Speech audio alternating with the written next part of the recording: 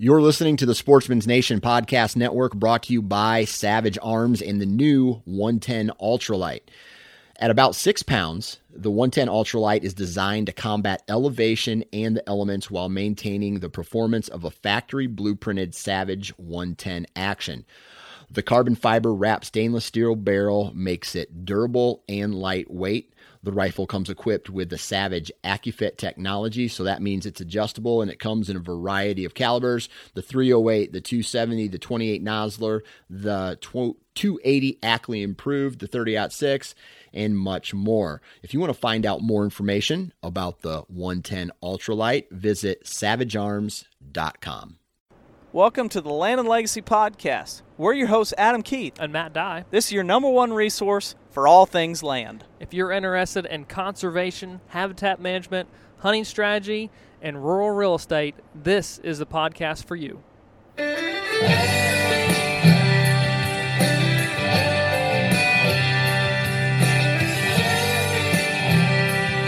guys, welcome back.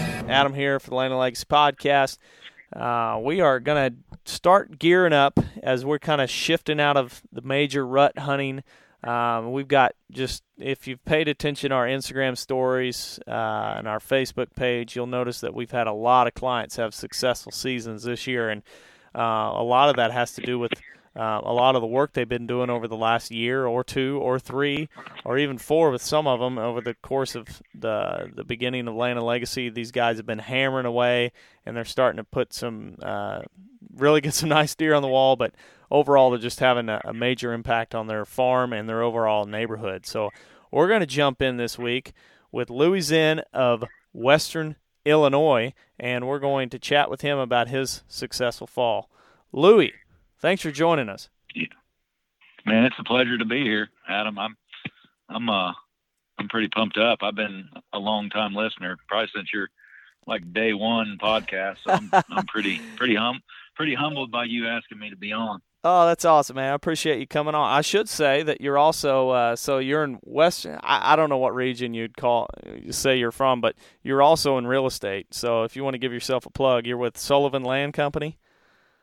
That's right. Yep. Sullivan Auctioneers has been in the auction business for, a long, long time. They've sold a lot of land in the Midwest and throughout the country, and then they just started a land company, so we can list not only auction properties, but also list properties if the client wants to go that route. So just another option.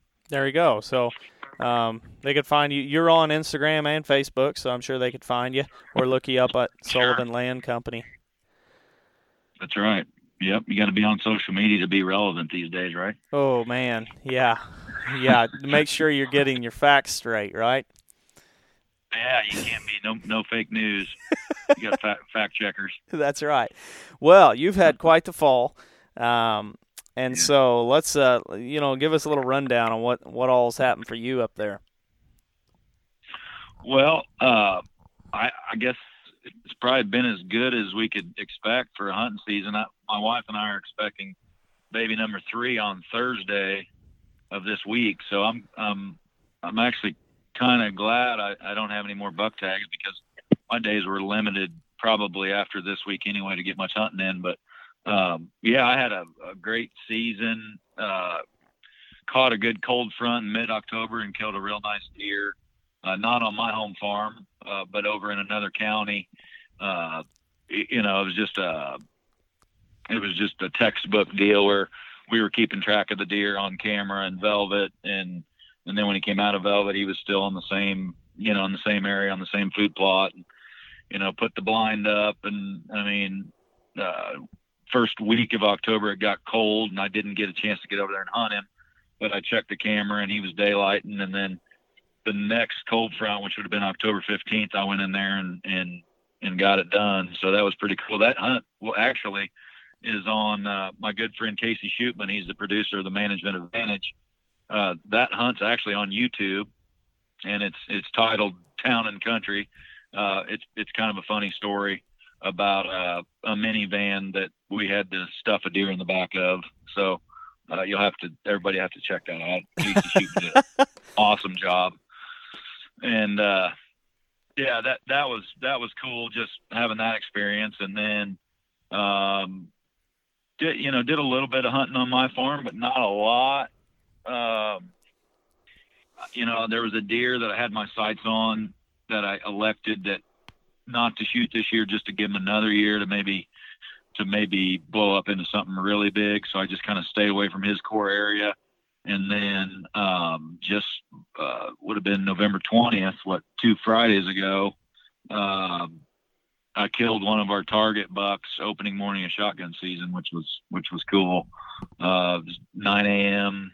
Sat in a spot where I thought I'd just be doing mainly observing, but there was that one hot doe, and she definitely got him put in the back of the Ranger, because she just drug him right by my blind, and I ended up killing him at 50 yards. And he was pretty sure he's a 5-year-old, had trail picks and history with him for several years. And he's a deer we nicknamed him Marv's 8. We got to nickname our deer just because, there's just so many of them. And, I don't know how guys, I know guys give us grief for nicknaming our deer, but, I don't know how you keep them straight if you don't, especially if you got a big inventory. Well, that's kind of a funny story, because I struggle with that, because you used to name them where it's like, oh, this one's Flyer, this one's Flare, this one's that, and it was kind of like, I don't know about naming these deer. So I attempted to not name deer, and then I realized that you do it just with other stupid, even worse names than the already lame names that we give them anyway. It's like, oh yeah, the big wide 9. Oh yeah, the big wide 10. Oh, the short tine 10. It's like, why don't we just give them something even better? We could call them Fred, Bob, and Dale. I don't know, but I attempted to not name them, and it was driving one of my buddies so crazy. He kept calling me. He's like, why aren't you naming that deer? And it was a deer that now took the name Donuts. Really, really nice deer. And I was like, I don't know. It's just, I don't know about naming deer. And he goes, you got to name it. It's driving me crazy. And that's where Donuts makes you go nuts. So he got the name Donuts. Good name. Yeah. So Marv 8, what did you call him? We called it Marv's 8 because my father-in-law, he's not a trophy hunter. I don't even like that word, but he just always thought that was a cool looking 8-pointer, even at the age of 2.5. And I said, well, you like him so much, we'll just call him Marv's 8. So that deer grew into something pretty, he kind of got a little funky on his left side, I believe. He went from just a nice straight big framed 8 to, he was actually a 7. He would have been a 3x4. And he kind of had a little drop tine, and he grew some stuff down around his bases. So he kind of turned into a non-typical. It's pretty special to kill him on your own farm, or on my own farm. So yeah, worked out pretty good. That's awesome. So you got Marv's 8, and then how many days later when your buddy? Yeah, so one of my best hunting buddies, Casey, he hunts. We try to hunt together on opening day of gun season, or if he's got to work, we always team up the next day. But we hunted that opening morning, and I checked cameras, and I kind of had, both the deer we ended up killing, I kind of had them figured out. I knew they were down in that area. I knew there was does in that area. It's always dynamite in the rut in that area. So he went and sat probably in one of my better tree stands, kind of closer to my eastern line. And then I sat a little bit further west, and I knew we'd be between, or they would be between us, and we'd have a pretty good chance. Well, I saw Marv's 8 at maybe 7:30 a.m. I actually saw him 5 different times that morning, because he was literally just doing circles around the big, kind of a big bedding area. And I think that doe, she didn't want anything to do with him, so she was going in there and hiding. But Casey actually saw Marv's 8 at maybe 8 a.m. I ended up killing him at 9, but he couldn't get a shot at him. And then he came my way, and then I told Kay, because I think he saw another good deer that morning, and I said, man, you just need to go in there and wear that spot out. It's just there's does in there. Obviously there's some that maybe are coming in, and he went back in there Sunday morning. He had a west northwest, I think. which is a good win for that spot. And he went in there after a deer we call LL8. And he ended up killing him at like 7:30 a.m. He snort wheezed him in. And that was down in an area where I did quite a bit of cutting down there. It was just an area that was just wide open, and I went in there and did some hinge cutting and also just did some flush cutting, and it was mainly maples and pin oak and just shingle oak, stuff like that. And man, Casey was sitting right on top of that cut, and that deer, when he snort wheezed, is so thick in there. I think his curiosity just, because he, back in the day when I bought the farm, you could see for 300 yards in there, 200 yards at least. And then when I made a cut, it thickened it up so much where the deer, if you start calling in them areas, their curiosity just, they can't see where that came from. So they actually are very callable. And that's exactly what he did. You get him a snort wheeze and he come 20 yards. You could have killed him with the bow. Oh man. So, shot him with a shotgun. 6-year-old 8-pointer. Shot him with the old slug gun. Yep. Oh man. So tell me a little bit about, now that we've covered the deer, and we'll circle back and integrate them throughout this podcast, but tell me a little bit about your farm. What's total acreage? It's 240 total. Okay. And you live on this farm? Yeah. My wife and family and I are lucky and blessed enough that we live on the southern portion of it. Yep. So that's right. He's living on this farm, 240 acres, and it's kind of, I think if you paint a picture for most people, there's a lot of guys that will relate. You've got tillable acres, but overall, majority of the farm is timber. And go ahead, jump in. Yep. It's the split is 167 timber, 73 that's tillable, according to FSA maps. Most of it, I would call it, a long time ago, it was pasture. There are some hardwood ridges that probably weren't, that still have some, sizable white oaks and shagbark hickory and stuff like that. Yeah.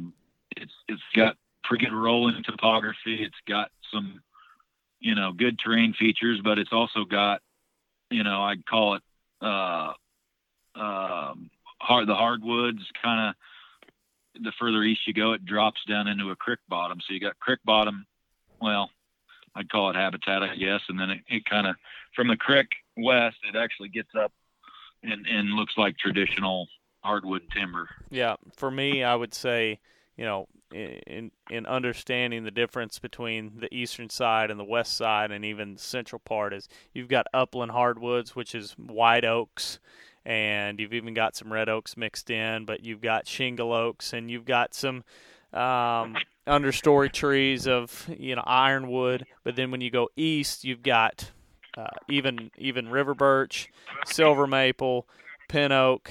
So kind of your more lowland species, and and cottonwood, sycamore. Yeah. If you were to look at that, I think there's so many guys that can relate to what that bottom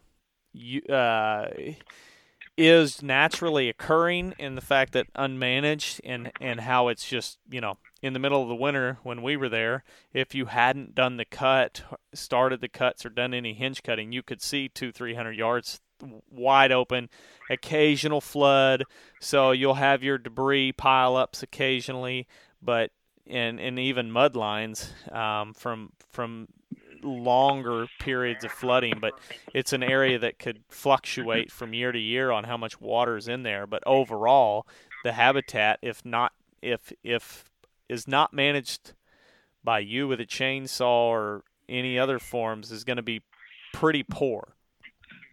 Yeah, that's right.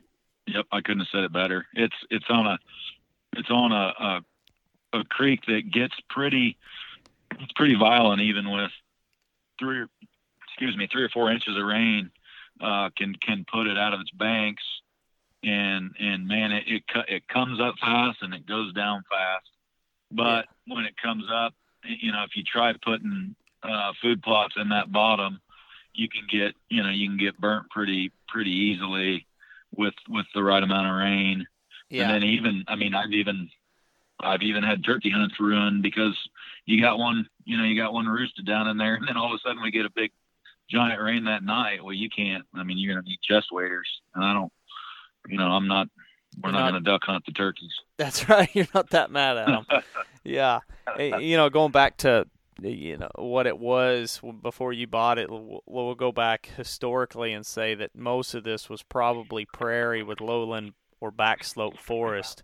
The fact that there are a lot of pretty good native species in some of your older areas, old field areas of Indian grass and little blue stem and several other forbs that we saw just remnants of, because obviously they're not blooming in January when I was there. And so you have that part of it, and especially what is now crop field was most likely prairie or savanna.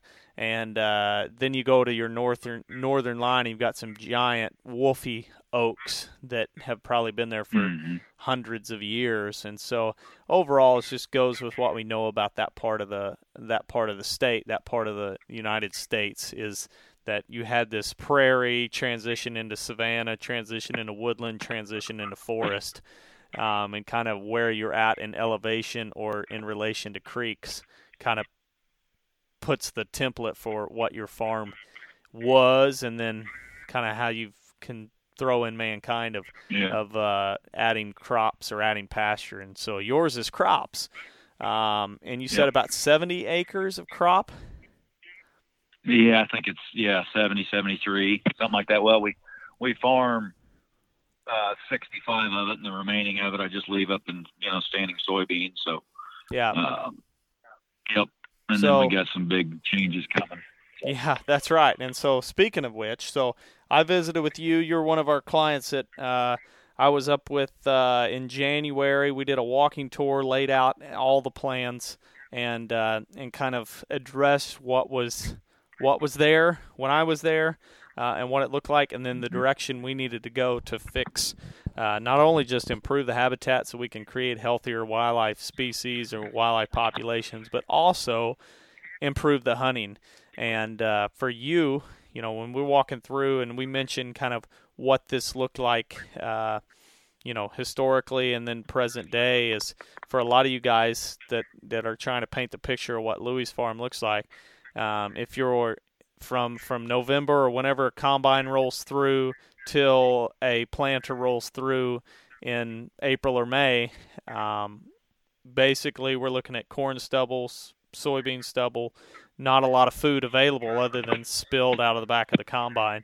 And so pretty short, not much food value, not much, especially not much cover value from the standpoint or from the time frame of November to April. You look at the timber, and there's not a whole lot of old field or young forest. There's kind of some areas that have some old field effect, but they're getting heavily encroached with eastern red cedar. So, and then the rest of the timber was mostly closed canopy, with a little bit of growth was occurring was multiflora rose or raspberries or other forms of brambles or coralberry or buckbrush, as some people call it. So now I know there's a lot of guys that can relate to that, and one of our biggest things with Louie was, let's address from a hunting standpoint, how do we fix this quickly to show immediate results? And Louie, fortunately enough, had already fired up a chainsaw in a couple places and had gotten to cutting, and had some major hinge cuts and flush cuts in some areas, and we just tried to expand on those and also create more to where you can create a whirlpool-like effect of deer movement during the rut. So if a doe's bedded down in one and she gets bumped, she's shooting out of that cut trying to get to the next one. And if you do it correctly, you should be able to have a lot of the deer hold up on your part of the farm or your part of the neighborhood to where they're going from one bedding thicket to the next bedding thicket, because if your neighbors aren't doing it, then you have the best cover in the neighborhood. And by design, that's what we laid out with Louie. And shoot, Louie, sounds like you've been running a saw, and it sounds like your deer have adapted to it well. Yeah, we I guess, this is the fifth hunting season on this farm. And, as soon as you buy a farm that's, you want to turn into something special, you try to go, you try to get as much information as you can, and you're constantly thinking about it, and you're listening to every podcast and every YouTube video, and there's so much information out there. And I guess the reason I was really attracted to Land and Legacy was just, the get it back to the native landscape and your love for,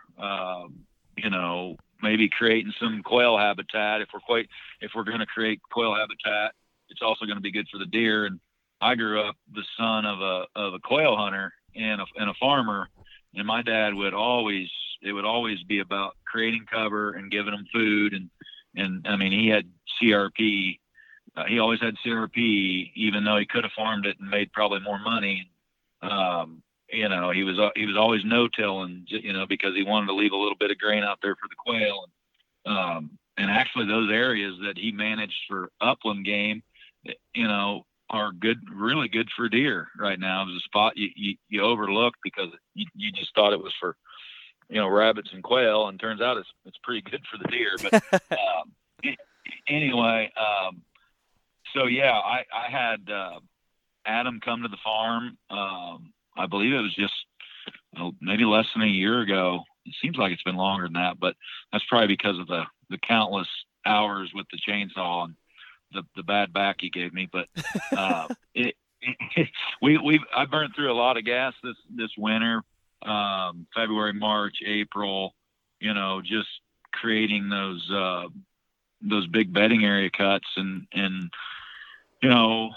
my farm's just loaded with Eastern Red Cedar. I mean, almost to the point where, waist diameter size. Yeah. And just zero value underneath them. It was obvious. I knew something had to be done. So I've just been cutting just cedar cuts and laying them over. And the good thing about that is you don't have to use herbicide. You just got to fire the chainsaw up. So, that took a majority of my winter, probably, I don't know how many I cut, probably 1,000 if I were to guess. Yeah. And, in probably 4 different areas, and in those areas, a couple of them were probably an acre in size, maybe more. And then there was a couple other areas that were smaller, but, those cedars are still laying on the ground horizontal with needles on them. But, the flush of new habitat has just been remarkable. I can't wait to run a fire through there and then really see the benefits. I mean, it's incredible. Like, it cut them in February and March, and by June and July, I was like, holy cow. It was really good to see. And it reaffirmed that, what, the cedar thicket thing that we throw around all the time about how good it is for deer. It's probably not good at all. Well, we know it's not good at all. And this kind of reaffirmed it, like, all the browse and just birds singing and beautiful flowers. And I mean, it's pretty cool to see. I can't wait I can't wait to fire up the chainsaw again, get back in there. Yeah, it'll be awesome to hear how it breaks down and when a fire goes through and you get that vegetation starting to be removed and you really get exposed ground to see what grows back. Because, these bedding thickets, or in this case, most of them were just cedar tree monoculture removal. And most of them are all like the crest of a ridge or the top of a slope. So it's kind of historically, that was most likely where fires really had some hot temperatures and really got hot to where they were most likely barrens or open little crests of the hill, which would have been established or would have been a community of grasses and forbs. Which would have been highly productive for wildlife. But over time, with fire being removed, eastern red cedars have really encroached. And so These areas are now I remember the very first one we walked into. Now there were some beds because, we were there in January. And so like if you went from January to December and you ranked out, the benefits of eastern red cedar monoculture where it's just 30-foot tall trees with nothing but shade underneath, you could rank them high in December and January, but the other 10 months of the year, they're not going to rank very high. And, when we're trying to manage for maximum productivity over the course of 12 months, it's like, there's going to be a few little cedars stuck around that you probably won't get them all, but for the standpoint of what we're going for, that's not how we want to manage. And you fire the chainsaw, and it's like, okay, we now have young forest because we're not just cutting east red cedar. There's some other stuff around that's going to sprout back. We're going to get some other browse through brambles in here. So now we're getting better cover and more food acres on the farm. So check that one off the list. The other big thing that's been planned out was CRP planting. That's right. Yep. From the time I bought the place, I knew it. The farm needed, especially on the hilly clay slopes, it needed, some sort of structure and soil conservation. And I immediately, wanted CRP.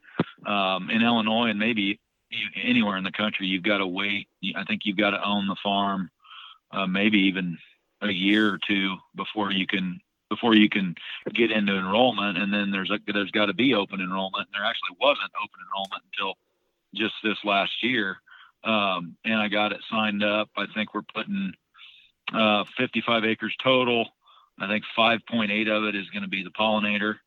I didn't have to do pollinator. It did give me some more points towards, me, I guess the chances of me getting CRP, it did give me more points on that. But, I just wanted pollinator just because I think it's, it's just great. I think there needs to be way more of it.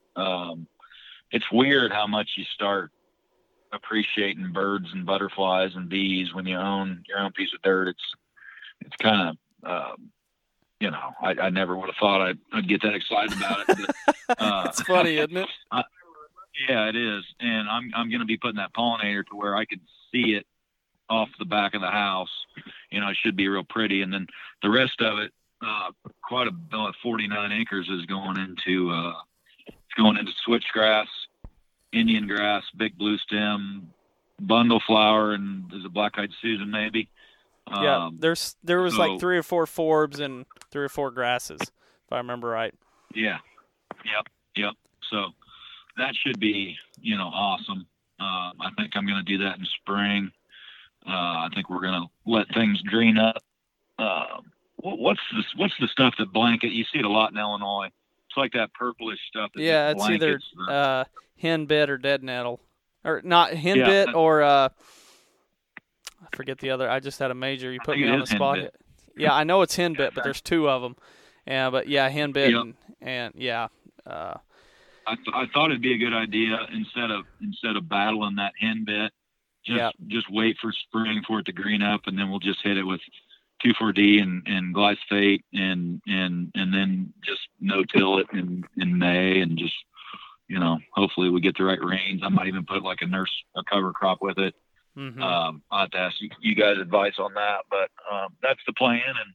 And it took 5 years. That'll be 6 years to get CRP, but I think it's just going to change the whole farm, for the better. Yeah. How many? Just better access to the places I got to get, and better cover, and the deer should be comfortable. More quail, hopefully. And it pays. Yeah, hopefully more quail, and we start edge feathering and getting that, those tall grasses, and we start seeing some quail. That would be ultimate for sure. Yeah. When is so you're planting in May? What's the acres? Remind me again of how many acres going into CRP? So it'll be about 55 total, which would leave like 17 or 18 for me to just do whatever I want with. Yeah. So you're completely removing out of crops, having another farm, or you're going to do it yourself? I'll probably have the same farmer farm it. Gotcha. And we'll just go share crop on it, and then I'll obviously want to leave some corn and beans for the deer, and then in that CRP you get 10% of the total acres you get to put into food plot, but you can't exceed 5 acres. So in all reality, if I could leave 10 acres or even more in food, it could be dynamite, and all the food should be up on top, where we can, hopefully we can stick some blinds up on top and be able to visually see way more and, suck the deer up to where you want them. Yep. So basically we're going from when I was there in January 2020 and there really wasn't much cover other than cedar trees so thick that you couldn't walk through them, or down in a couple places where there were so many stems per acre that kind of gave the false picture of cover. Now to where in the future you'll have 50-some acres of native grass pollinator mix, to where you're going to have tons of vegetation from ankle high to chest high, and then you're going to have the bedding thickets, which are going to not only provide great woody browse and winter cover, but also food and cover throughout the year. And so, and then as the bedding thickets are created and the edge feathering is done and the CRP gets growing, that's when you'll start attacking more of the general timber stand improvement to try to create an overall healthier forest, which will increase the amount of sunlight which is in the forest. So you'll have what was 2020 January of very little cover to 2025 of a tremendous amount of cover, a tremendous amount of food, a lot more huntable property, and hopefully a few coveys of quail. That would be cool. Yeah, that would be great. My pinch me moment would be a covey of quail, hanging out in a little spot with edge feather, coming out of the switchgrass into my corn, my corn plot or bean plot. That would be super. My dad would be super happy with that. That's awesome. And then we got hopefully some loggers coming in this winter to do some selective cutting there. So a lot of changes coming, which I'm super excited for. Yep, for sure. So let's talk a little bit about, as we kind of start to transition and wrap up, but let's talk a little bit about the transition for you and mindset, but overall just understanding of what was lacking on the farm. Like when you first bought the farm 5 years ago, was there any kind of, what was like the first thing?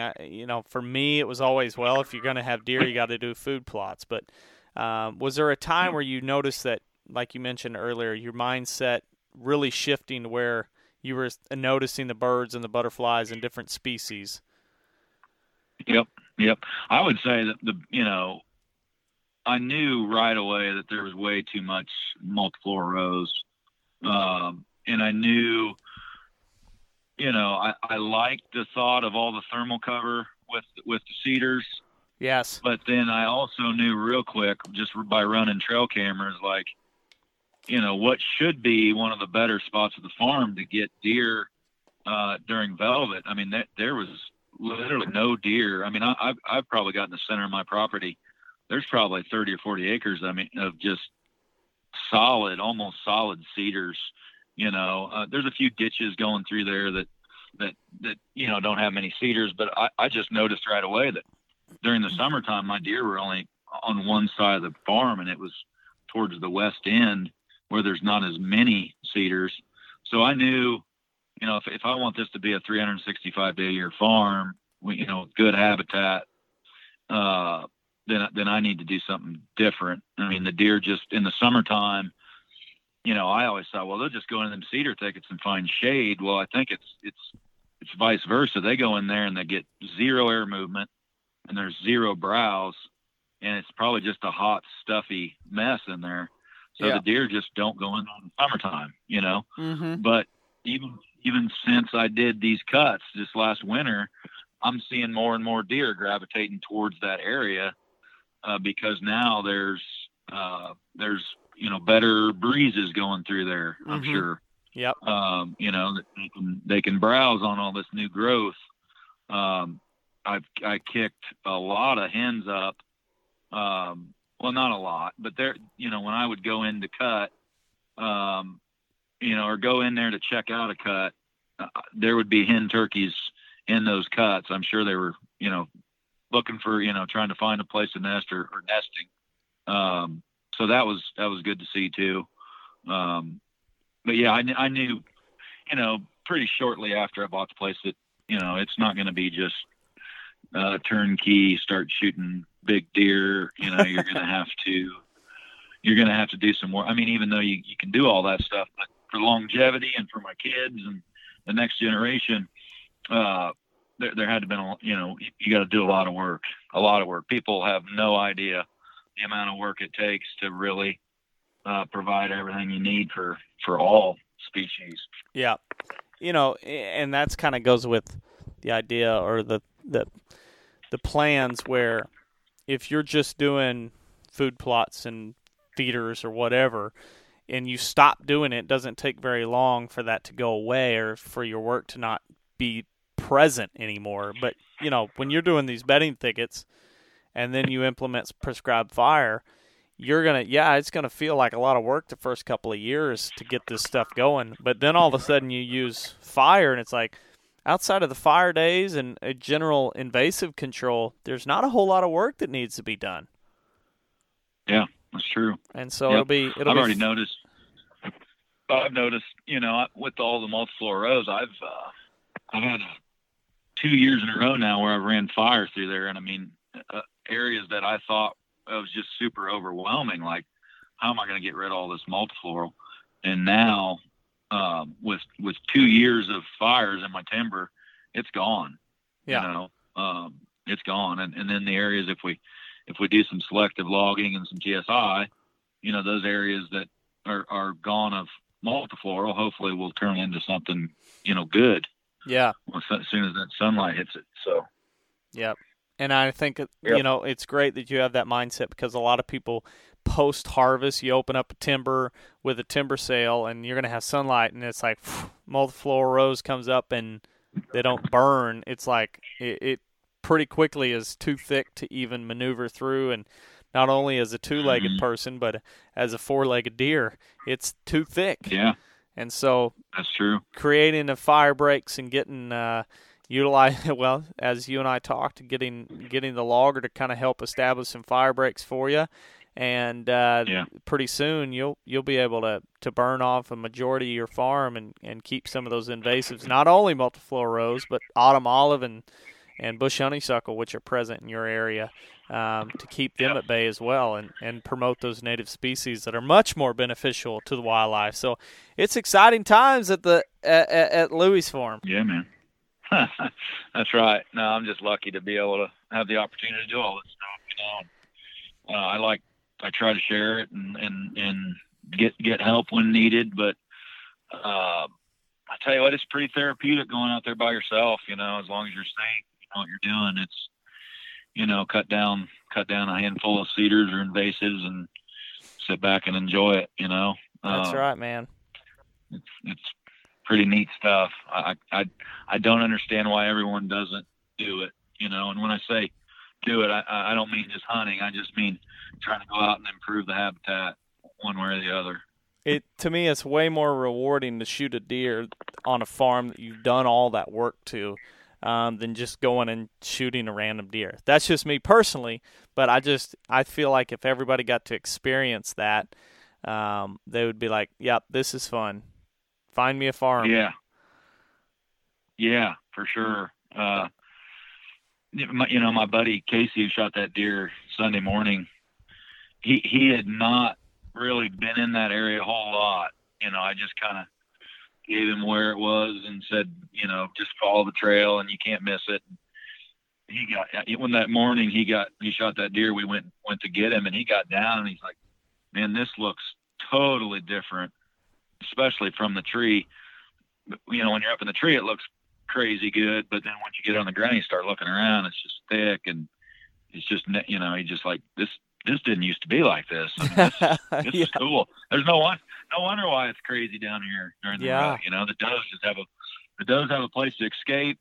and the bucks know where they escape, and they just get on the downwind side of them cuts.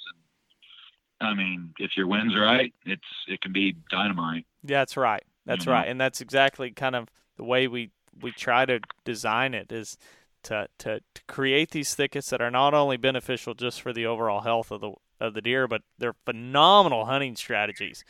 And if you're playing the wind right, and you know where the deer is at in the area, and okay, he's on the northeast side of the farm, we've got this wind, let's go on the downwind side of this cut or that cut, there's a pretty good chance we may see him today. Yeah. Yep, for sure. It's awesome. It was good to hear. I listened to your Ryan Kirby podcast the other day on his new farms, and it sounds like he's having great luck with some of the things that I've been doing too, just sitting on the downwind side of those cuts. And not only is it providing good habitat, but they're putting some deer in the back of their truck. That's right. It's encouraging to hear other people's success. Yeah, it certainly is. Because if with what we recommend in our consulting services, if there wasn't any success, we wouldn't make it very long, because it's a lot of work that gets involved, especially if you're cutting in a lot of thickets or edge feathering. It's like, what am I doing all this for? But when you hear other people, they're like, oh my goodness, like, I fortunately for Matt and I, and unfortunately for the listeners, is we get to hear the clients like yourself send in pictures. I shot this deer downwind side of a bedding thicket. And it's just like during October, November, it's just constant. I mean, almost daily during certain weeks where a different client's reaching out, hey, I shot this one, I shot this one, I shot this one. And yeah, bedding thickets. And it's to the point where Matt and I, there's a reason why we promote bedding thickets and young forest hot spots so much, is because we get more reports from people being successful on those than we do food plots, which should tell everyone something, that maybe the bedding thickets are more important than the food during that time of the year. And and so, man, there shouldn't be anybody that listens to our podcast that doesn't own a chainsaw. That's true. You got my neighbor. Another exciting thing is, and you help consult with John, my neighbor, my good buddy of mine, longtime friend, bought the neighboring property, and I know he's going to do everything he can to make that better. And then I've got a couple other neighbors to the south that are also following, good habitat rules, and we think way more about the habitat than the deer. It's just, if you can get a bunch of guys on board, you can create something pretty special in a short amount of time. Yeah, when you think about it. Oh, for sure. I mean, it just takes the work. And plenty of gas for the chainsaw. That's right. And this part of the podcast hook, is right? Yeah, this part of the podcast is brought to you by Aleve. Yeah. You're gonna have a sore back, and you're gonna get tired of the sawdust down in your socks and stuff. But man, it's fun. It's fun. Yeah, and it beats the heck out of thousands and thousands of dollars just to spend on something. So. Yeah. No, man, I appreciate you coming on and telling the story of your successful fall. I'm so excited when you get the CRP planted and a couple of years go by and that's starting to mature and really grow up. And I'm curious just to how much the wildlife are going to utilize your farm. And you've seen coveys of quail on adjacent farms, so I'm certain that as soon as you get those planted and the grasses and the forbs get growing, you're going to see more and more quail start to shift, and that's what's exciting to me. Yeah, that's right. There's a covey right up the road, and there's a reason they're there, and hopefully I can get some on my place once we get things going here. So yeah, I will let you. You'll be the first one. As soon as I hear Bob White singing or a covey, come up out of the thicket, man. You'll be the first one I tell. I appreciate it, man. Thanks for coming on. I appreciate it, Adam. Good to hear from you, and thanks for having me. Yeah.